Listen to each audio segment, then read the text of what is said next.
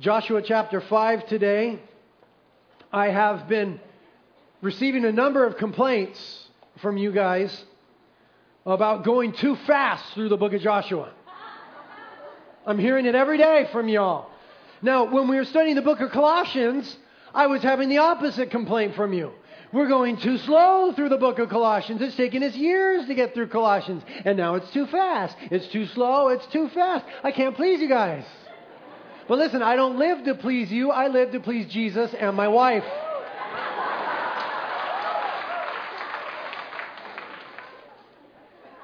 Having said that, though, we'll only cover 9 verses today. So let's read Joshua chapter 5, first 9 verses. Now it came about when all the kings of the Amorites who were beyond the Jordan to the west, and all the kings of the Canaanites who were by the sea, heard how the Lord had dried up the waters of the Jordan before the sons of Israel until they had crossed, that their hearts melted, and there was no spirit in them any longer because of the sons of Israel. At that time the Lord said to Joshua, "Make for yourself flint knives, and circumcise again the sons of Israel the second time." So Joshua made himself flint knives and circumcised the sons of Israel at Gibeath Ha'aralot. And this is the reason why Joshua circumcised them. All the people who came out of Egypt, who were males, all of the men of war, died in the wilderness along the way after they came out of Egypt. For all the people who came out were circumcised. But all the people who were born in the wilderness along the way as they came out of Egypt had not been circumcised. For the sons of Israel walked 40 years in the wilderness until all the nation, that is, the men of war who came out of Egypt, perished because they did not listen to the voice of the Lord, to whom the Lord had sworn that he would not let them see the land which the Lord had sworn to their fathers to give us, a land flowing with milk and honey. And their children, whom he raised up in their place, Joshua circumcised. For they were uncircumcised because they had not circumcised them along the way. Now it came about when they had finished circumcising all the nation that they remained in their places in the camp until they were healed. Verse 9, Then the Lord said to Joshua, "Today I have rolled away the approach of Egypt from you." So the name of that place is called Gilgal to this day.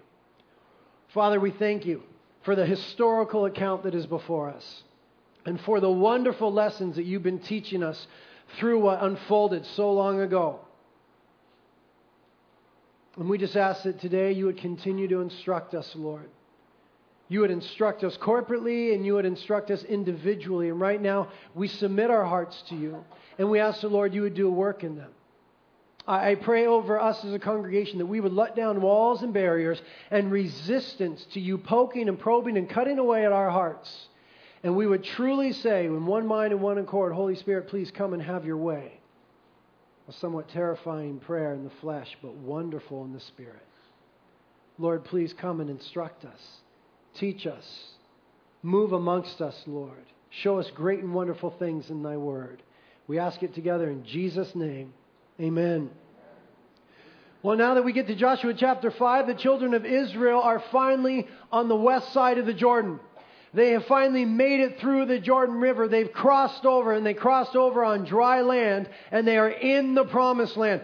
500 years of prophetic history fulfilled as Israel is now in the land of Canaan. And that strong flow, the Jordan River, that had them hemmed in and cut off from the promises of God, is behind them now. It has been dealt with. They've made it through that strong flow that had them hemmed in and cut off from the blessings and the fullness of life in God. And you will recall that their separation from the fullness of life in God and the blessings and the promises, their separation was due to disobedience. Not necessarily theirs per se, but they were part of the corporate body that disobeyed their fathers, who refused to go into the land in Numbers 13 and 14 because of disbelief, because of a lack of faith. And so that generation, the previous one, the Exodus generation, suffered the consequences. They died in the wilderness. And the current generation, the Joshua generation, suffered the consequences of the sins of the fathers. They wandered in the wilderness until they were confronted with that strong flow that had them hemmed in and cut off. And they saw the enormity of it. And they realized that in and of themselves they would never get across it. But the Lord The Lord cut off the waters of the Jordan, and the waters stood up some 20 miles north, and about 2.5 million Jews walked across there on dry land, and now they are in the land. That demarcation of disobedience having been overcome by the grace and the power of God. And what happens then is that the enemy sits up and takes notice. You'll notice in verse 1, it says that they had heard what the Lord had done, and their hearts melted. There was no spirit in them any longer because of the sons of Israel. The enemy had heard because no doubt they had sent spies to see. They knew that Israel was camped out on the east side of the Jordan. They were aware of that, and there would have been spies watching them. They had already heard reports that they were coming to take the land. And I'm sure that those spies surveyed those Jews on the east side of the Jordan, and the Jordan flowing so fast and overflowing its banks at the time of harvest, and they said, they'll never get across. We've got months until this river goes down, and maybe then they'll find a way around. But as for now, the Jews are on that side, and we're on this side. We're not worried about it. But they forgot about the Lord. And the Lord cut off the waters of the Jordan, and the water stood up some 20 miles north, and 2.5 million Jews came across on dry land, and now they're in the land, and the enemy is terrified. The enemy has seen the power of the Lord, the deliverance of the Lord, the redemptive working of God, and it has sent the enemy quivering and shaking now that God's people are in God's promises. And so it is in our lives. When we begin to walk in the promises of God, when we begin to lay hold of by faith the fullness of life in Christ, when we begin to live the abundant life that Jesus spoke about, then we serve notice to the enemy. As long as we're on the east side of the Jordan, in the wrong side of God's promises, the enemy does not sweat you and I. I'm talking about the enemy of your soul, Satan. When we're on the wrong side and hemmed in and cut off by our bad choices, he isn't sweating us. He doesn't need to mess with us. We're doing a good job on our own. But when we start to obey the Lord and follow the Lord, and the Lord delivers us and brings us through and gives us the victory, then the enemy is served notice. And when they came onto the west side of the Jordan, these enemies, the Amorites and the Canaanites, knew our time in the land is limited. This was their eviction notice being served. It was just a matter of time. And when the Christian begins to walk in the victory of the cross and the power of the Holy Spirit, the enemy is served notice in our lives. Because he's got no legal right. They had no legal right over the land anymore. It belonged to the Lord. He gave it to Israel. Deal with it. They had no legal right anymore. They were going to be removed. And so it is in our life. Satan has no legal right over us anymore because of the cross of Jesus Christ. He has no ownership. He has no possession. He has no place. But he's a squatter. And any area that you give him, he'll take it. And he'll tie down and he'll hold down and he'll dig in. If you give him any land, he'll take it. He can't take what you don't give him. He's got no right, no rule, no authority. In fact, you have authority over him. Jesus Christ gave the disciples authority in Mark chapter 3, verse 14. And he gave it to them again in Mark chapter 6, verse 7. And because of our identification with Jesus Christ, who is the head over all things, the one whom created all things and the one who holds all things together, because of our identification with him, we have authority over the enemy. It's not because of anything in ourselves. It's because of who Jesus is and what he has done. But we are identified with him through salvation. And we are children of the King. Children of the Most High God. And so when you cross that Jordan, when you press in and you begin to lay hold of the fullness, lay hold of the promises, and walk in the power of the Spirit, the enemy gets afraid. You're no threat to his kingdom on the wrong side. You start to get right and you're a threat to the kingdom of darkness. Amen? And so now Israel has come into the land and the enemy is afraid. And by all that one could discern with your human intellectual faculties, by all that one could discern, this would be the perfect moment to go ahead and take Jericho. Jericho's the goal. They're going to take Jericho. It happens in the next chapter. But this would be the perfect moment because what they've got working for them now is the element of surprise. In warfare, you always want the element of surprise. And they did not expect the enemy, that the Jordan would be cut off and stand up and that the children of Israel would come through. They came through in a day. They've got the element of surprise. And so any military commander, which Joshua was, any military commander and any military people, which Israel were would think this is the time to press on and take Jericho. We've caught them unaware. We've caught them off guard. And now is the opportune moment. But what we discover in our story is that God had a different agenda. And so often that's the case. What makes a world of sense to you and I doesn't make sense in the economy of God. God's the all-wise God. We're dealing with a finite ability to understand things. He is infinite. And though it would have made all the sense in the world for them to do so, God had a different agenda. And so the whole nation is stopped and they're circumcised. A second time. It's not what you think. It means the ones that haven't been circumcised are now circumcised, not a second circumcision. And what that would effectually do is immobilize an entire army. It wasn't babies they were circumcising, it was men. It would immobilize an entire army. Their fighting force would become incapacitated for days, it says, while they healed. They were now an incapacitated military force. They were supposed to be there to take the land, and now God Himself immobilizes and incapacitates them through this gig of circumcision.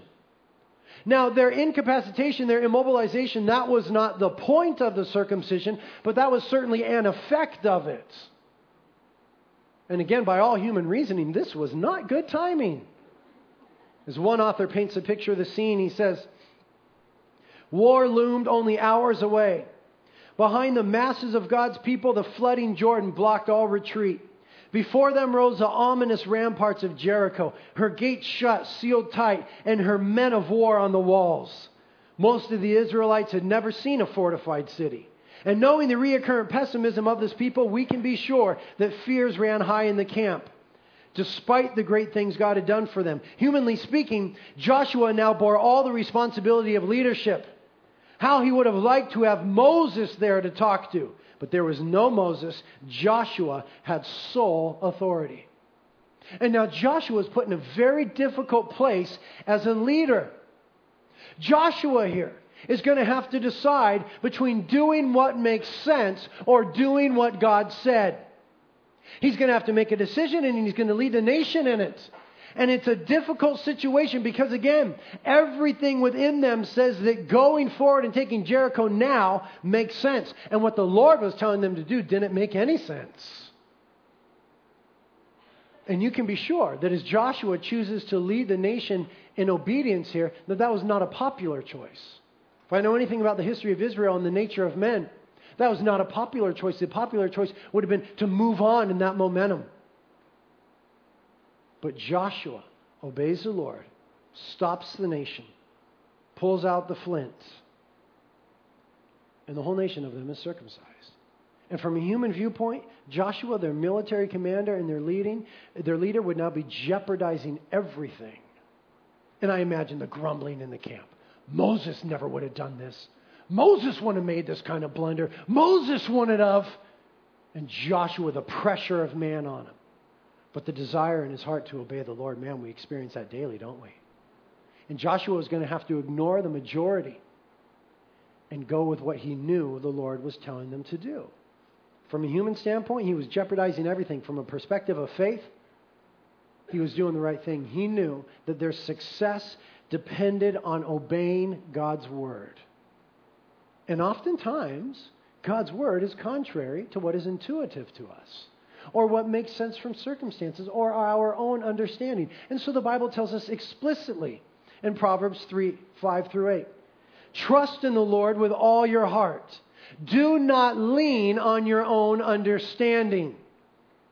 In all your ways acknowledge Him. Lord, what do you want me to do here? Lord, what is the right way? How would you have me move forward? Which way should I go? Lord, what is your will? In all your ways acknowledge Him, and He will make your path straight. Do not be wise in your own eyes, but rather fear the Lord and turn away from evil.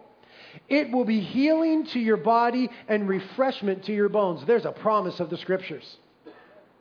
That when you obey the Lord, contrary to intuition and circumstances and human wisdom, when you obey the Lord, no matter how much it costs, that act will eventually be healing to your body and refreshment to your bones. Now, the half-tribe of Manasseh and the Reubenites and the Gadites, they didn't believe that, did they? They are the ones who settled on the east side of the Jordan. You remember the story from Numbers 32. They settled on the east side of the Jordan. They came to a place of ease and comfort. And they said, this looks good for us and all of our stuff. And we want to settle right here. Settle being the key word. We would like to settle in this place. This makes sense to us. We know that the Lord has said that we're to go over there, but it makes perfect sense for us to stay here. And Moses said to them in Numbers 32, do not do this. This is exactly what your fathers did in Numbers 13 and 14 when they rebelled against the Lord at Kadesh Barnea. Do not do this. Obey the Lord and go into the land. And they said, nope. This makes perfect sense to us. We know what the Lord is saying, but we think this is going to work out just fine. Does that sound familiar to you? It does to me. I know what the Lord is saying, but He doesn't understand the circumstances. He doesn't know what I'm going through. He'll be okay with it. No big deal. It's going to work out just fine if I stay right here. It didn't work out fine for them. You know what God made them do? And this would teach them such a big lesson. God made the men, the warriors, those who had chosen to stay on the east side, He made the men still go into battle on the west side with the rest of Israel. They would still go to battle. Their buddies would still die. They would still see the warfare. They would have all the battle, all the blood, none of the blessings. We shortcut and we compromise and we settle because we think it would be easier. They would have all the same battles, spill all the same blood, but they would never have all the blessings of the promised land. Beyond that, now their family would live a separated life from the economy of God. The tabernacle would go on to the west side. The ark of God, the presence and the power and the person of God would be on the west side. The temple would be built in Jerusalem on the west side. And they would be stuck forever on the east side. And their kids would be raised separated from the worship structure of God.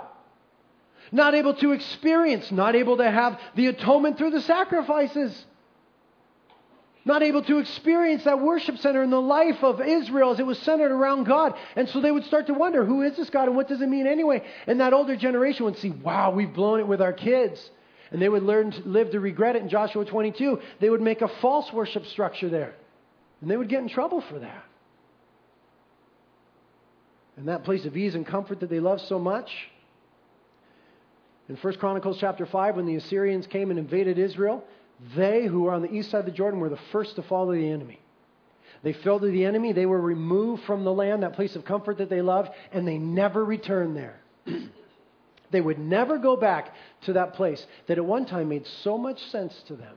It would be destruction for them. Christians, hear the word of the Lord.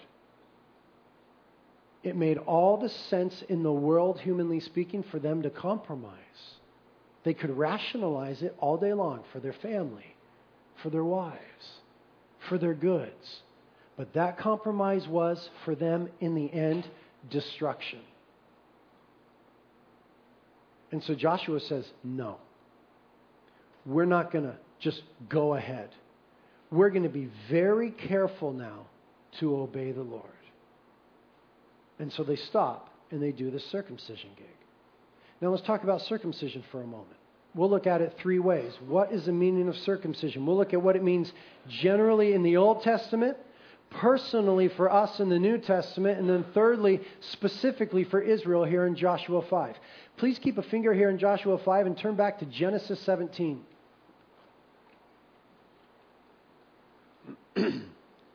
Genesis 17.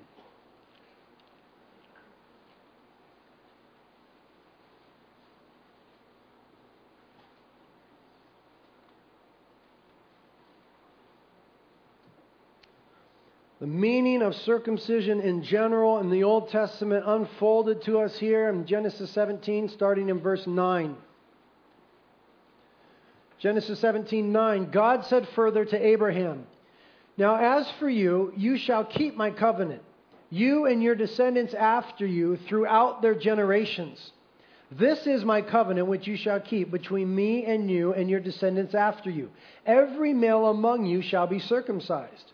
And you shall be circumcised in the flesh of your foreskin, and it will be the sign of the covenant between me and you.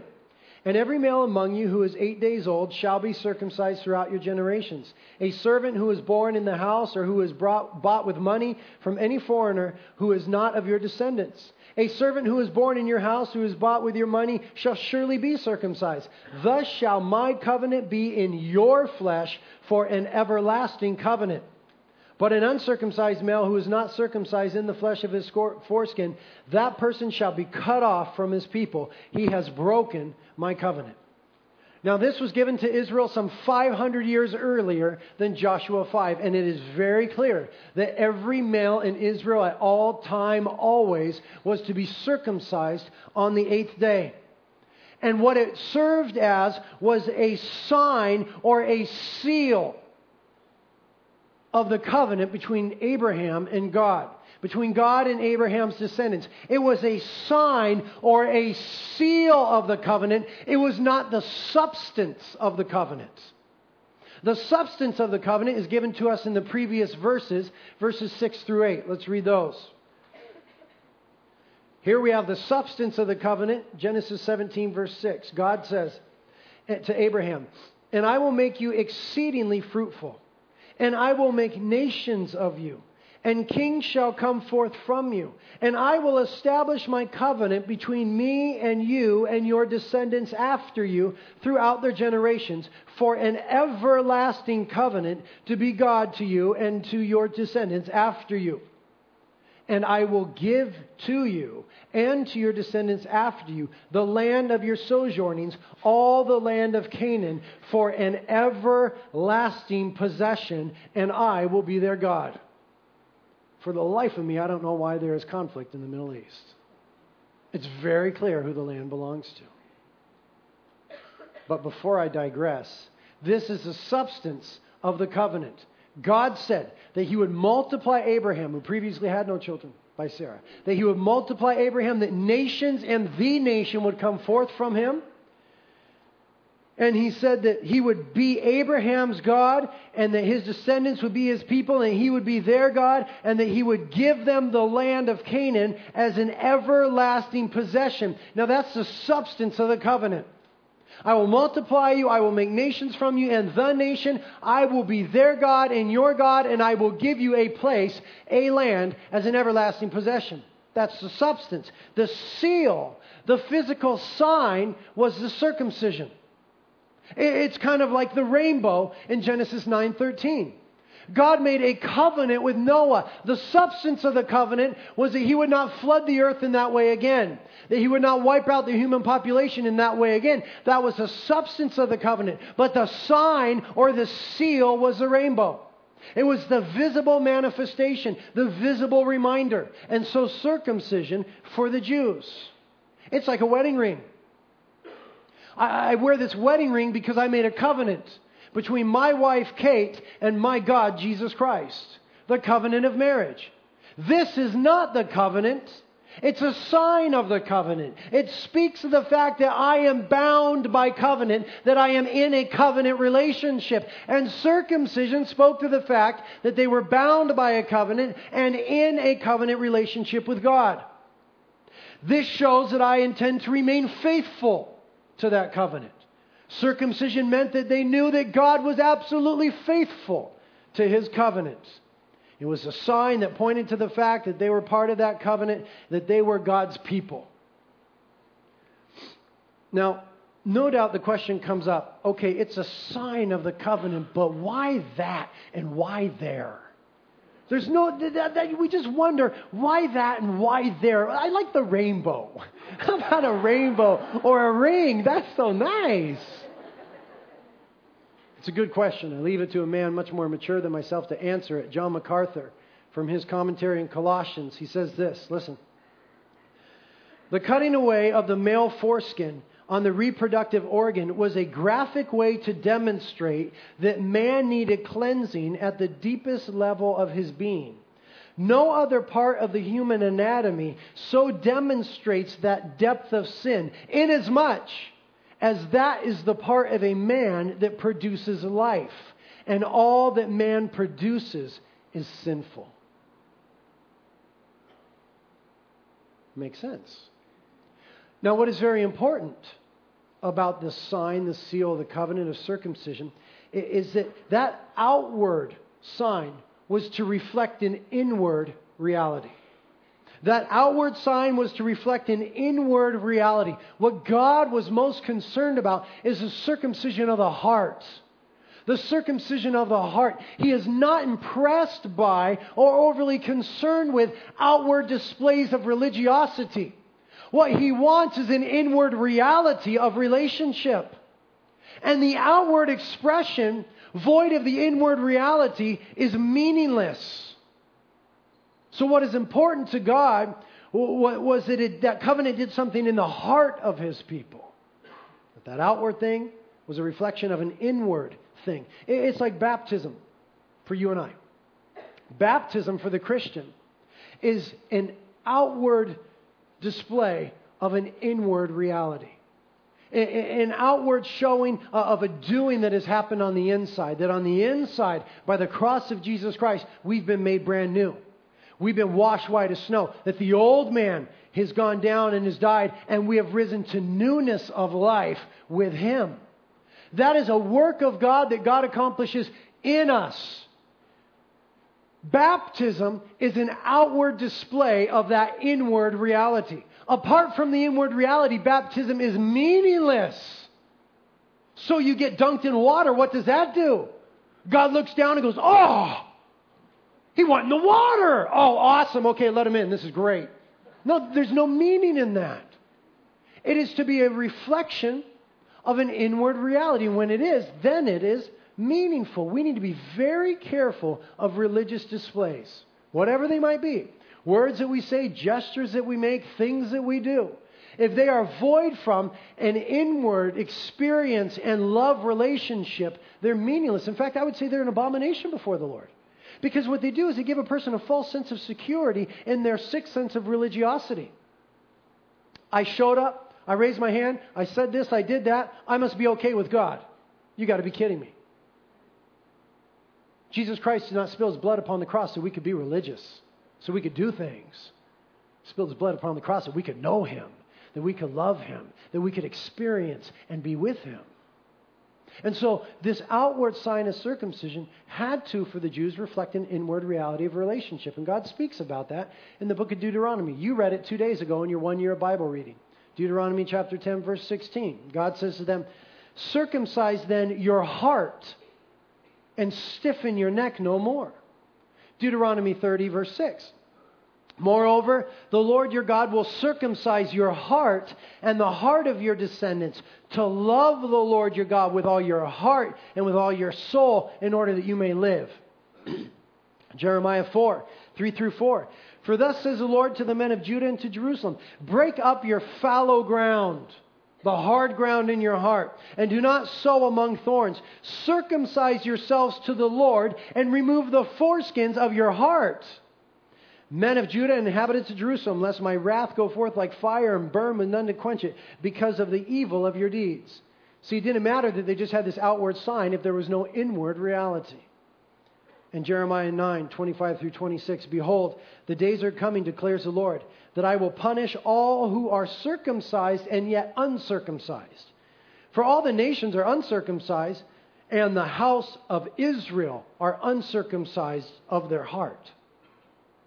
That passage demonstrates that it is possible to have all sorts of stuff happening on the outside and nothing happening on the inside. And that's an abomination before the Lord. He looks upon, He is concerned with.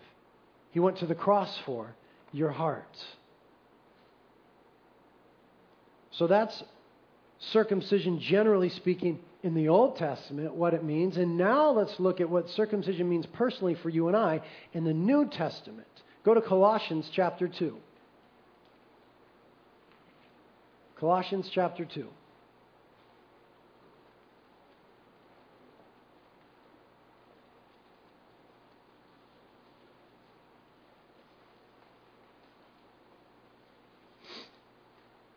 Colossians chapter 2, we'll start reading in verse 9. A wonderful passage here about Jesus Christ. Concerning Jesus, it says in Colossians 2:9, "For in Him all the fullness of deity dwells in bodily form, And in Him you have been made complete. There's no religious display that you can add. In Him you have been made complete. And He is the head over all rule and authority. Verse 11 now.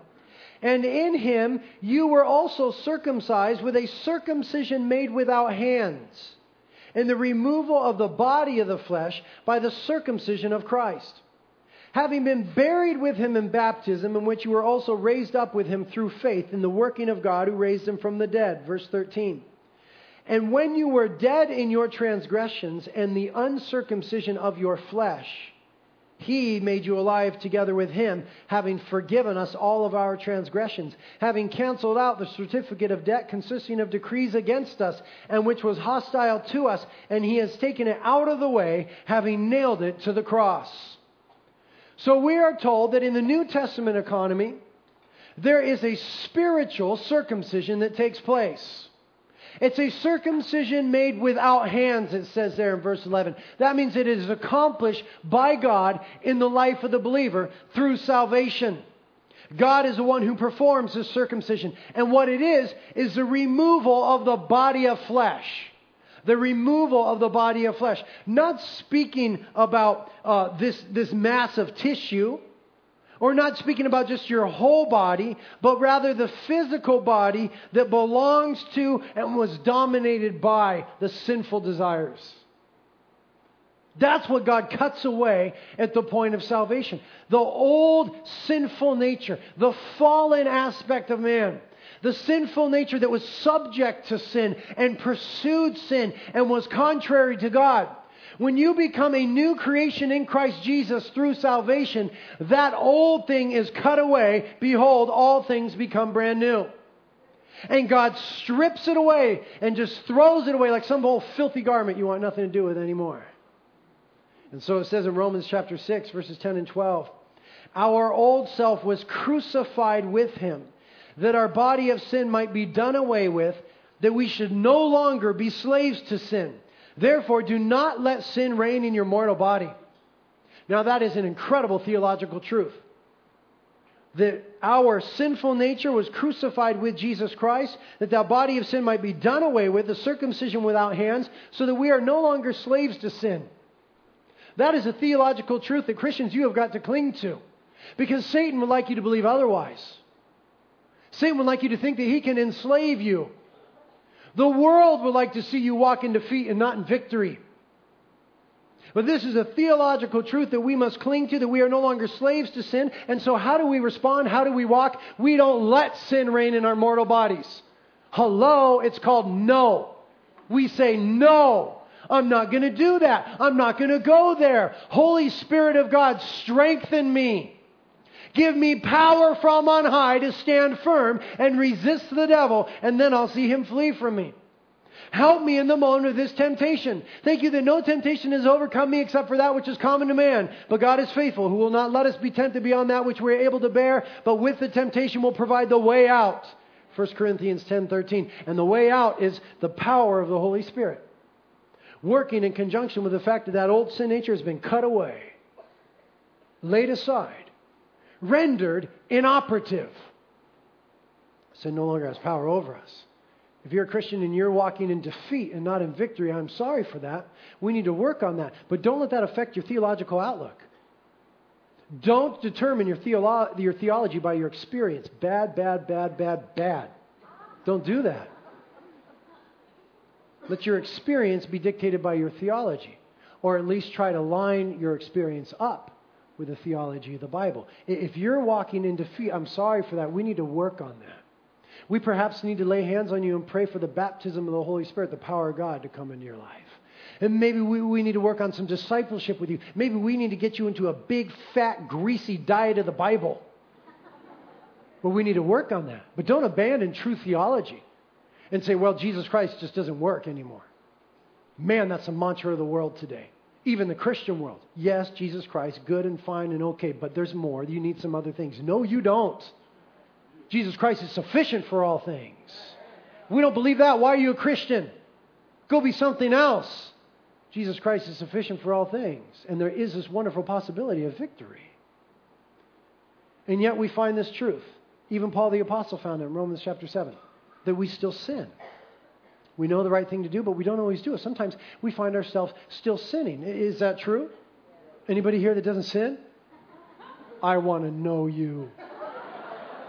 Okay, we all sin. And yet sin no longer has power over us because, listen, that old flesh has been rendered inoperative, but it has not entirely been done away with yet. There is an unfolding of salvation unto the day that we see the Lord. We have already been saved from the penalty of sin.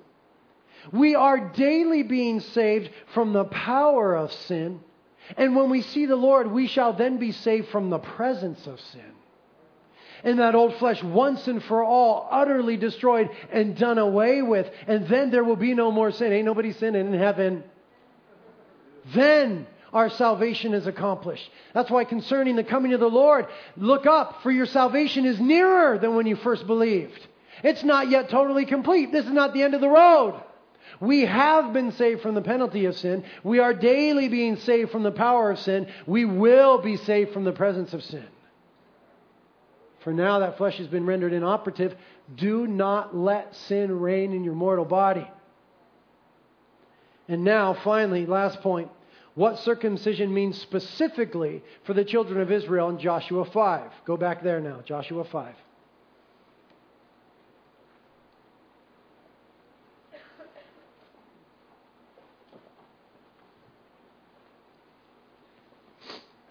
Now in Joshua 5, the circumcision takes place with a flint stone. By the way, flint was excellent. I mean, to you and I not, but in those days it was excellent. They would take a flint and knock it together, and these little shards would come off, and they were razor sharp. And we know from history and from archaeology that they employed those tools even after they had access to metal and to other things. It was hard to get anything sharper than flint. So flintstone circumcision here. And Flintstones, I'm sorry.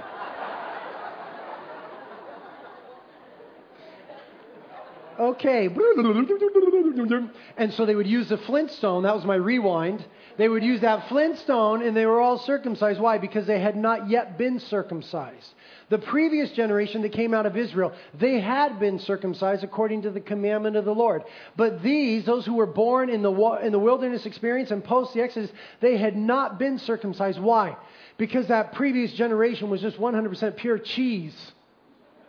They flaked out on entering into the land in Numbers 13 and 14. They didn't have faith. They didn't believe the Lord. They didn't lay hold of His promises. They didn't go in. And now that they're wandering in the wilderness, they don't even circumcise their kids. They knew they were supposed to circumcise their kids on the 8th day. They didn't celebrate the Passover. They didn't do anything pleasing to the Lord during that time, that previous generation. And so we have here a generation who does not bear the mark of that covenant. And so now they're going to have to be circumcised for that reason. And so what they're endeavoring to do here under the leadership of Joshua is they are endeavoring to be very careful to obey all that the Lord has commanded them. Be very careful. What they're wanting to do with regards to their obedience to the Lord is dot their I's and cross their T's. You know, it would have been very easy for them to just press on and say, come on, we're already in the land. We got the victory. We'll do that later. I know we're supposed to be circumcised. We'll do it later. The Lord understands. He knows. Let's just go and do what we need to do right now. We'll obey Him later. Joshua says no. Because Joshua received the word of the Lord in chapter 1, verse 8. Look at it. Joshua 1:8.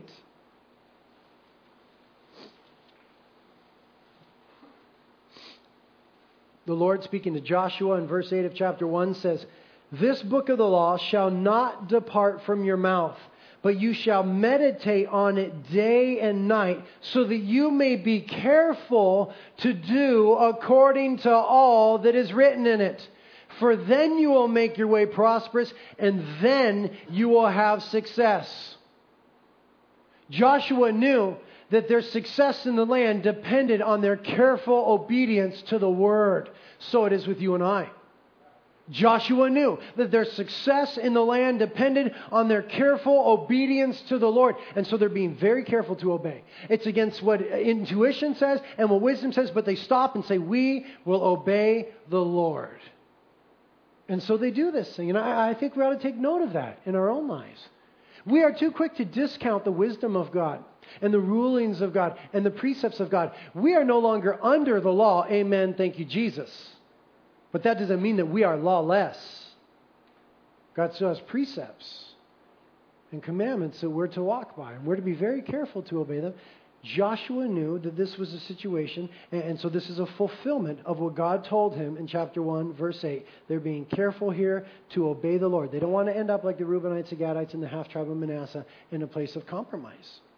And what it is a huge display of faith in God's Word. It's a huge display of faith. And it had to do with their hearts as well. It wasn't that they would just be going, oh, fine, okay, here you go, just cut it. Okay, we're done. Let's just get on with it now. It had to do with their hearts. In their hearts, they would have to come before the Lord and go, oh, yeah. The Lord established a covenant with our father Abraham 500 years earlier. And in that covenant, He said He would make Abraham, who was a father to no children, many nations, and a great nation. And He said that He would be the God of Abraham and our God, the descendants. And He said that He would give us a land. And it has been 500 years, but God has kept His covenant.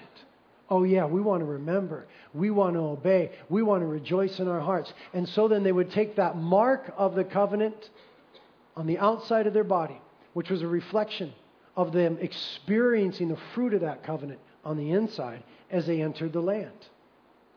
Another reason that it was so important that they be circumcised at this juncture is because it identified them as God's people. The people into which they were going were an uncircumcised people, and this was distinctive for Israel. Circumcision was not, Israel were not the first people ever to be circumcised. Other cultures had already practiced that, but what God did was ascribe a brand new meaning to it for Israel. But these people in the land, they were uncircumcised, so it marked them as God's people. It reaffirmed their covenantal relationship. It displayed faith in God's promise, and it was an outward mark of their confidence that God would complete the covenant to the fullness. Are you careful to obey the Lord? Or is your obedience dictated by convenience or understanding? And then in verse 9, and we're finished, chapter 5, verse 9. Then the Lord said to Joshua, today I have rolled away the reproach of Egypt from you. So the name of that place is called Gilgal to this day. We spoke about this last week. Gilgal means rolling, basically, circle or rolling. And He says, now that the flesh has been cut away, the shame of slavery has been rolled away. I have rolled away the reproach of slavery. And so it is when we come to Jesus Christ in salvation and there's a circumcision of the heart that happens without hands, the shame of that old life is rolled away. The shame of slavery and the shame of that old fleshly stuff is rolled away. And it's rolled away for them at this moment. And the exhortation for you and I is do not be afraid of the Lord's scalpel. They had to be cut this day. You can be absolutely sure that there would be no battle and no victory until the flesh was cut away. There would be no battle and no victory until the flesh was cut away. Do not be afraid of the scalpel of the Lord. It is the Word of God, the two-edged sword, and it is wielded by the Spirit of God in the love of Jesus Christ. And because He loves you, He will come to cut away some of that stuff occasionally. He disciplines those whom He loves. He prunes us according to the Word of God. Don't be afraid of the pruning of the Lord, the cutting of the Lord. For the Word of God is living and active and sharper than any two-edged sword, and piercing as far as the division of soul and spirit, of both joints and marrow, and able to judge the thoughts and intentions of the heart. And there is no creature hidden from His sight, but all things are open and laid bare to the eyes of Him with whom we have to do. Hebrews 4:12 and 13. All things are laid bare. There is no secret life with the Lord. He already knows. And He's coming with a two-edged sword. And He wants to cut that stuff out and roll away the shame of it. Don't squirm on the operating table. Let the Lord perform the procedure by His Word. Is the Lord dealing with you in an area of His life? Say yes and amen, Lord, do it. Is He dealing with you in an area of your life? Let the Lord have His work. There's no battle and there's no victory until that flesh is cut away. And the Lord loves you. He wants to refine you, build you. Wants to mark of the covenant of grace on you. As He cuts away those things that so easily entangle us and ensnare us. And so it says in Romans 6:11 through 14, even so, consider yourselves to be dead to sin, but alive to God in Christ Jesus. Therefore, do not let sin reign in your mortal body that you should obey its lusts. And do not go on presenting the members of your body to sin as instruments of righteousness. But present yourselves to God as those alive from the dead, and your members as instruments of righteousness to God. For sin shall not be master over you. There is a theological truth we need to lay hold of. Sin shall not be master over you. So don't subject yourself to it. What we do is we show up to sin. Sin, here I am, have your way. Romans 13 says, don't make a provision for the flesh, but present your body to the Lord. Present yourself to the Lord as a living sacrifice, and your members as instruments of righteousness. Sin shall no longer be master over you. And what does it say in Psalm 24? Who may ascend unto the hill of the Lord, and who may stand in His holy place? He who has clean hands and a pure heart, who has not lifted up his soul to falsehood, and who has not sworn deceitfully.